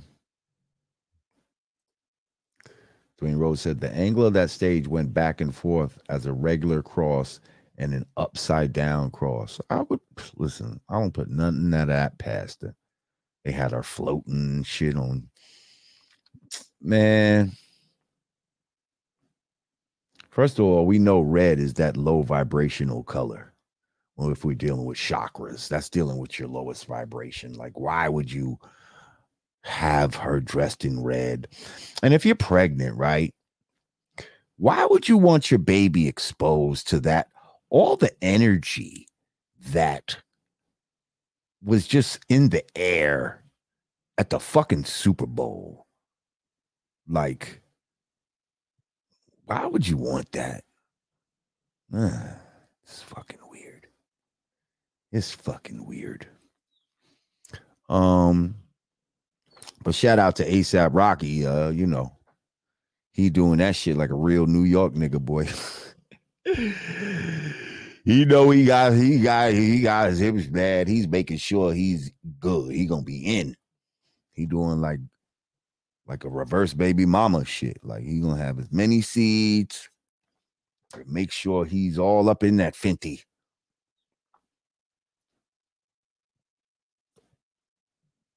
He sprung her up again. Fast. He said, pull out. Why? Why? We already have one. Let's do it again.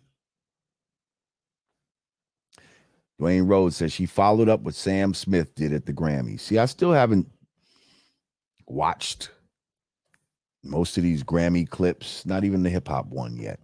But I did see a piece of that satanic Sam Smith bullshit.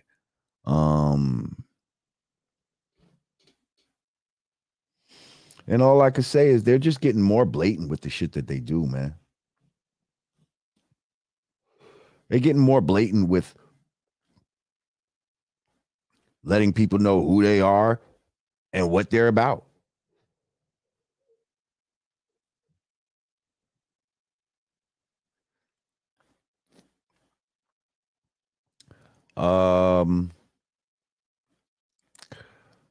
So moving on.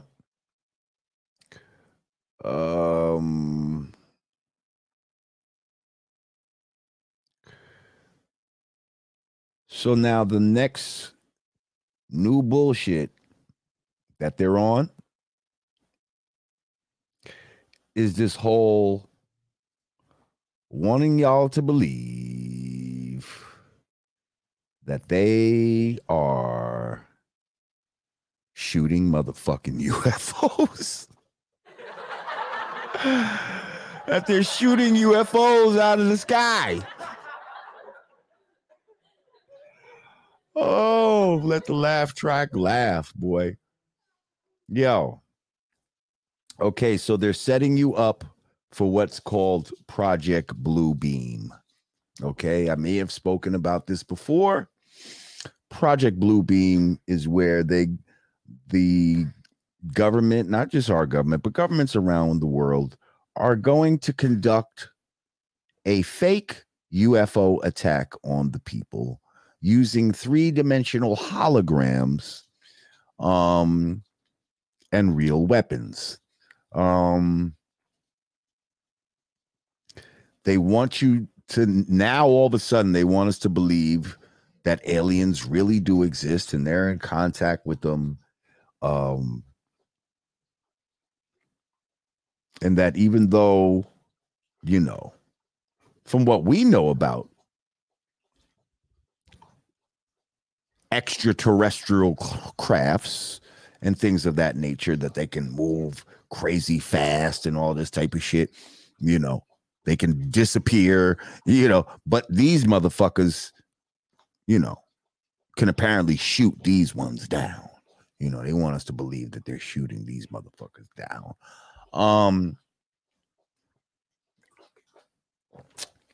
So I'm saying, get ready, y'all. When you see something in the sky that appears to be a fucking alien spacecraft, it's not what you think. Okay. And you got some religious people out here be like, no, that's real. That's the mothership and all this type. No, it's not. Stop it. Stop it with all that shit. Okay. If there are crafts, they're not from outer space. First of all, they could be extraterrestrial, meaning, you know, other land beyond the land that we know, but there is no outer space crafts. That's number one. Number two,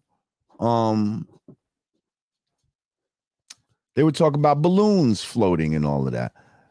There are no satellites, people.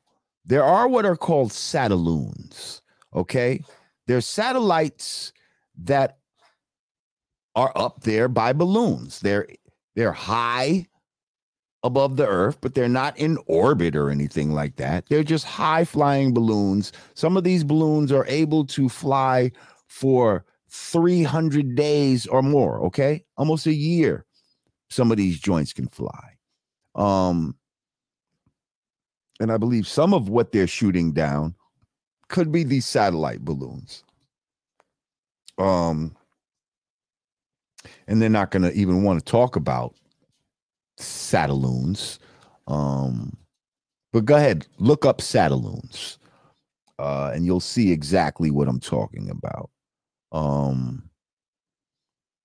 I just don't want y'all being scared. I don't want y'all to have any fear and believe that, you know, aliens are about to attack us.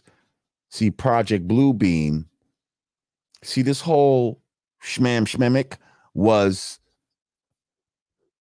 kind of a dress rehearsal for trying to get the world to come together as one. We know that they want a new world order, and they want a one world government. They want a one world religion.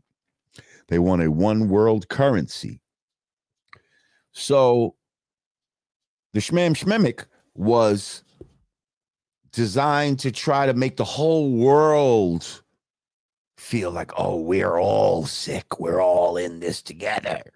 You know, the whole world is affecting the world.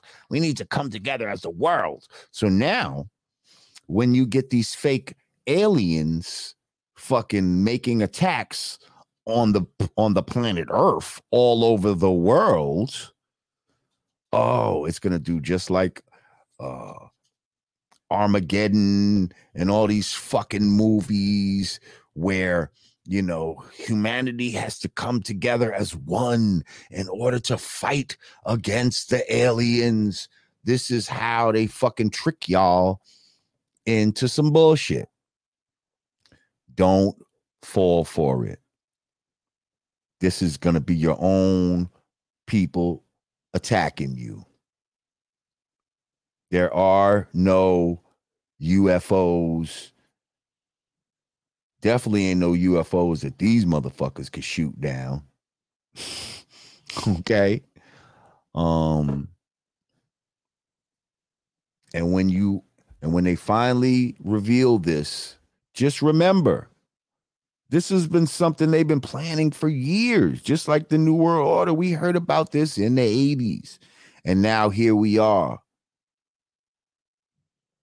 2023, and we're seeing the shit being unleashed before our eyes. Like they just incrementally, slowly, little by little, pushed it. Now, New World Order, where they're literally trying to redefine what a man and a woman is. They're creating a new order for what a man and a woman is. They're creating a new order for everything. That's why they told you during the schmamick that the new normal for the New World Order.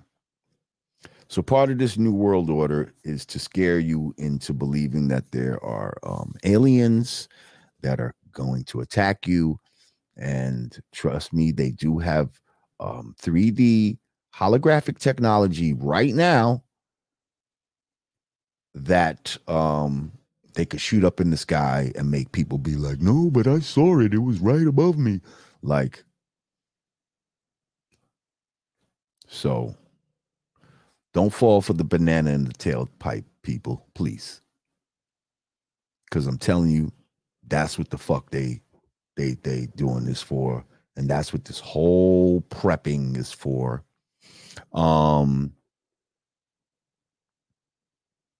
But also,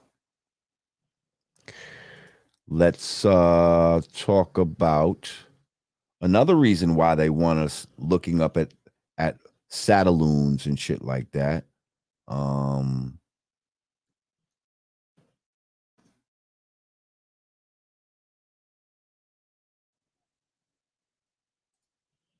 Because what they're not really talking about is the train derailment in East Palestine, Ohio.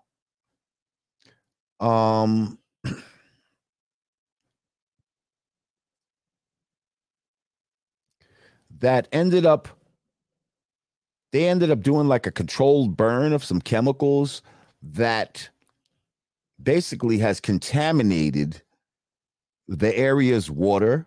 Fish are dying, wildlife is dying. There was a crazy plume of smoke that apparently some sort of toxic fume of smoke that went up. And from what I understand, it's traveling east, like towards New York and shit like that as we speak. Yeah. Let's see. When did it happen? February 3rd. The train derailed in the village of East Palestine, setting off evacuations and a toxic chemical scare. So they're saying that the water in that area actually feeds maybe like 6 surrounding states. And now that this water may be contaminated to the point where people may be taking showers with flammable water that can actually go on fire. But they got us worrying about UFOs and shit, but a bunch of you probably not even heard of this, which is crazy. Look it up. And apparently the company, the train company who this derailment happened with is the same one that its workers were threatening to go on strike because of conditions where they felt like they knew something like this could happen. Remember, there was going to be a train strike, and Biden had stepped in and fucking somehow averted the train strike. But apparently this is what they were striking about. That the conditions were dangerous and they felt like some shit could happen. But now I'm also hearing that after this, just recently, there's a similar type of train derailment in the Houston area. Have y'all heard about this one?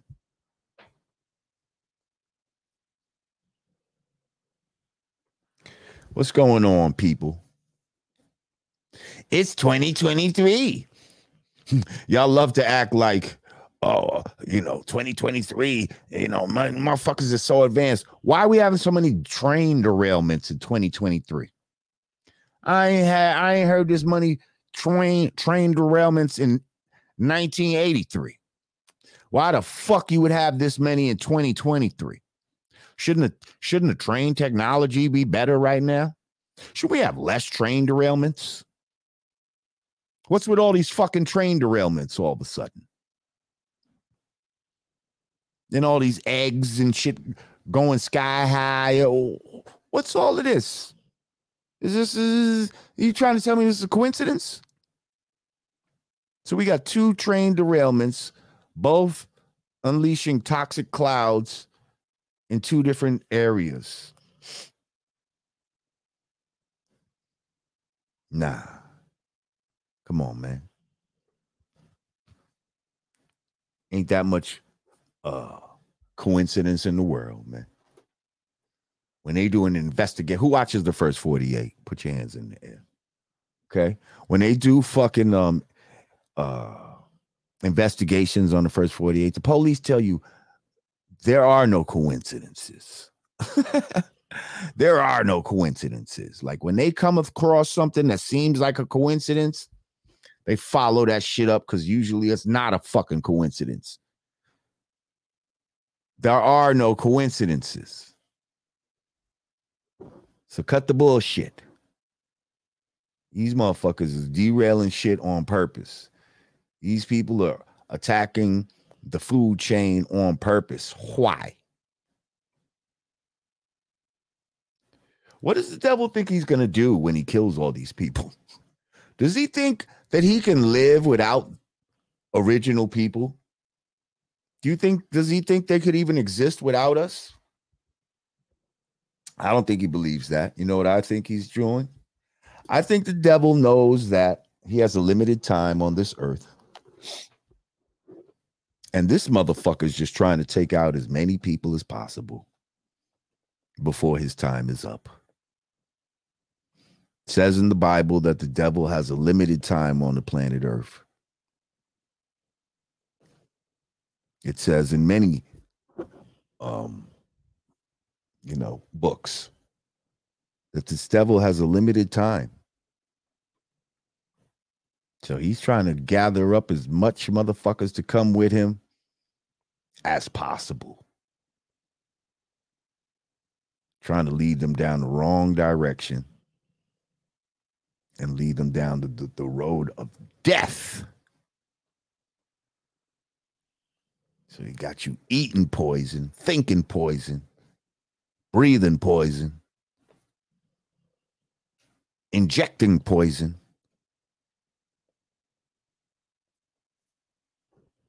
Poisonous motherfucker. He is a poisonous motherfucker. So yeah, look more into this train derailment and these train derailments. Yes, hearing poison. Oh gosh, are we hearing poison? You are right. They're actually attacking all our senses with poison.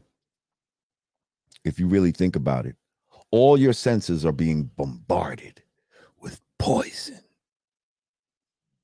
Ain't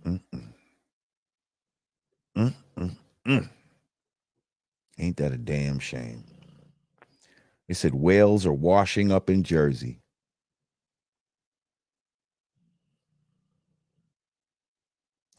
Oh, man. So how, I didn't forget. I definitely was going to get to this, but let's get to it. So the other day, we lost our good brother from De La Soul, Plug 2, our brother Dave Trugoy, passed away at 54 years old.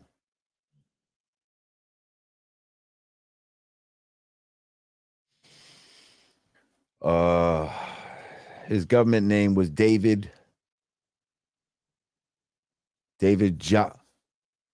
Jaclier.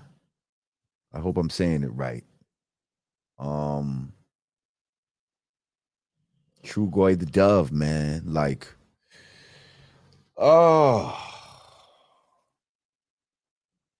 so dope. So influential.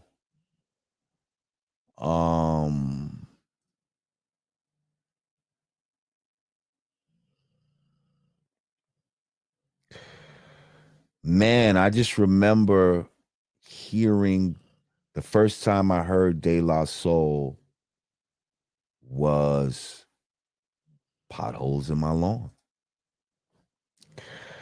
Potholes in My Lawn. And it was, man, I forget where I heard it. It was like one of those, off-brand channels. Like maybe Mr. Magic played it or somebody like that. And I just remember the first time I heard De La, I was just like, wow, this is different. And like Dave has the first verse on that. It's his verse that really pulls you in on Potholes. Just his his vocal quality and just his whole delivery, and just their lyrics, the way they would just rhyme, it was just so, you know, abstract, like alternative, just, but it was still dope. It was still some hood shit. Like, it was hard to explain. Like, and I just remember wanting to hear more from them, you know? And then when Me, Myself, and I and that whole album came out, it was like, wow, you know, these guys really opened up the door for, you know, self-expression, and they gave us a way to express ourselves that was not so stereotypical. um like with the at that point everybody had rope chains and, you know what I mean, Kangos and shit like that, like, you know, there was like a rapper's look, you know, there was a certain look that rappers had. um and these guys just kind of came into the game and was just like, nope, we're just gonna look like regular dudes. You know what I mean? Like, actually, we're gonna look like regular dudes that got their own little weird edge to it. You know what I mean? They almost was mixing that house style with, you know, a house music style with a hip hop style, and yeah. And I know they were inspirational. De La Soul was inspirational to Brand Nubian, as far as when we saw that, that's when I had took off my jewelry at that time. Like, I still was wearing jewelry and shit. And then I was like, you know what? We started taking photo shoots. Like when we got signed, yeah, we started taking photo shoots and shit. And I'm taking my jewelry off because that wasn't the wave no more. This felt like the wave. This type of, you know what I mean? So and then when we got signed, the studio we was working out of was the same studio that fucking De La and Tribe and all these motherfuckers is working out of. So it's like, wow, we coming to sessions, and, you know, sometimes these niggas is going overtime, so we just sitting in their session listening to their shit and vice versa. And, you know, motherfuckers we got real cool. That's why a lot of people think that Brand Nubian is part of Native Tongues, or although technically we're not. We never was officially in no Native tongue, but people kind of put us into that grouping because it was a lot of the same shared energy that was going on at the time. I can remember doing so many shows with De La Soul. And I got to tell you, when De La Soul first started doing shows, and they'll probably tell you, they were not that good. They were not that good live. But when I tell you that De La, you know, they just kept grinding it out. They went from having not so good a show to one of the best shows. In hip hop. And these guys nonstop touring since they put out their first album. Like, college circuit loved them, white people loved them, fucking overseas loved them, like just everybody fucked with De La Soul. And they spawned so many of these new rappers, like the Kanye Wests and all of them. Those people are direct descendants of De La Soul. People like Pharrell, you know, the J. Coles, and, you know, all those type of people, man. These are like direct descendants of De La Soul, man.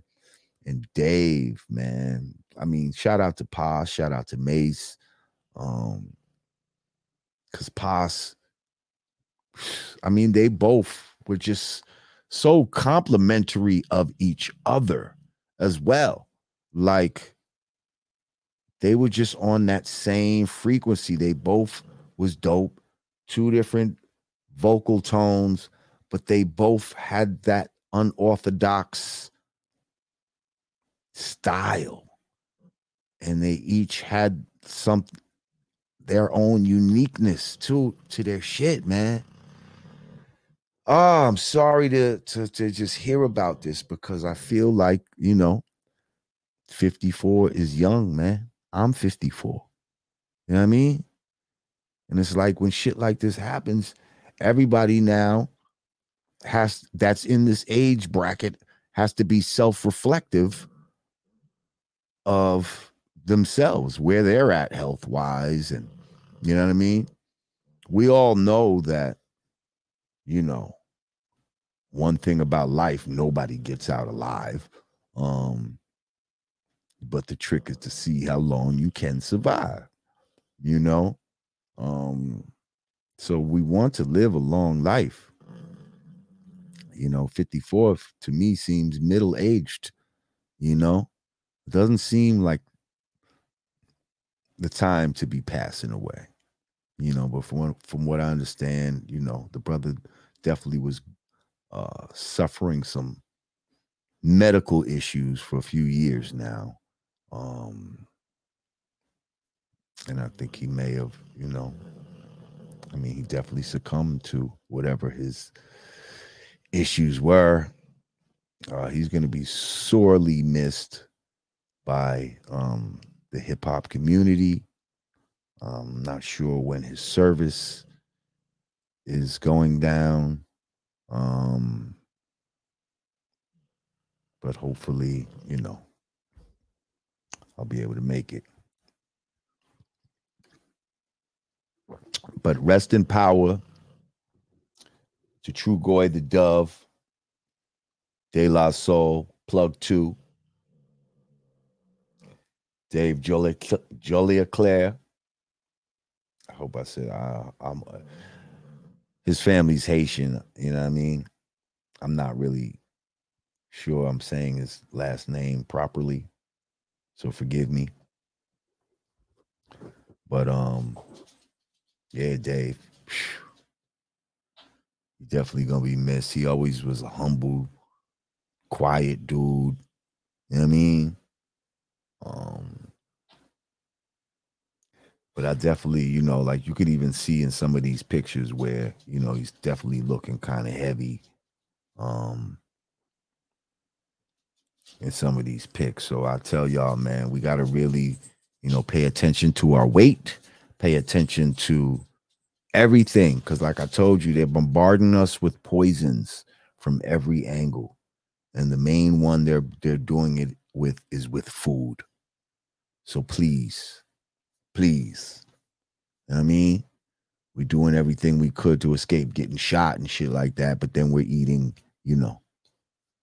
fucking cheese doodles and shit like that, processed fucking foods and shit like that. It's funny, I was watching the first 48 the other day, and I noticed, as a way to try to get these guys to open up in the interrogation room, they'll give these motherfuckers like a water or a soda and a bag of chips, cheese doodle. And I feel like that little giving them chips makes them feel like, hey, I did you a favor, like, you know what I mean? But really, they're giving them poison in that moment, They're giving them fucking some shit to fuck them up, thinking that they're giving them a treat that will hopefully get them to say some shit. Just thought about it. It's just, it's kind of deep. Well, my condolences goes out to his family, to the whole De La Soul family, Pasta News, Mace, fucking Smiley, yeah, everybody, man. Everybody that loved the brother. that was touched by his music, by his lyrics. You know what's so sad? It's crazy that it seems like De La Soul just got it to where their music is now on streaming platforms, or it's about to be released on streaming platforms. I mean, and this was something they were fighting for years. They didn't want their stuff up there, and finally they came to whatever resolution with the record company. And yeah, I mean, they had just announced that this was happening, and then he passes away. I mean, I don't know if it's a case of, listen, you know, I'm going to stay around till I see the fight is won. And once the fight is won, I'm out, you know. But it's just definitely, or is it the case of, you know, I don't want to start putting shit in the air, but it, you know, they just won something. Somebody mad. Somebody mad. They try to, I don't want to speculate. I'm just saying. Rest in peace. True Goy.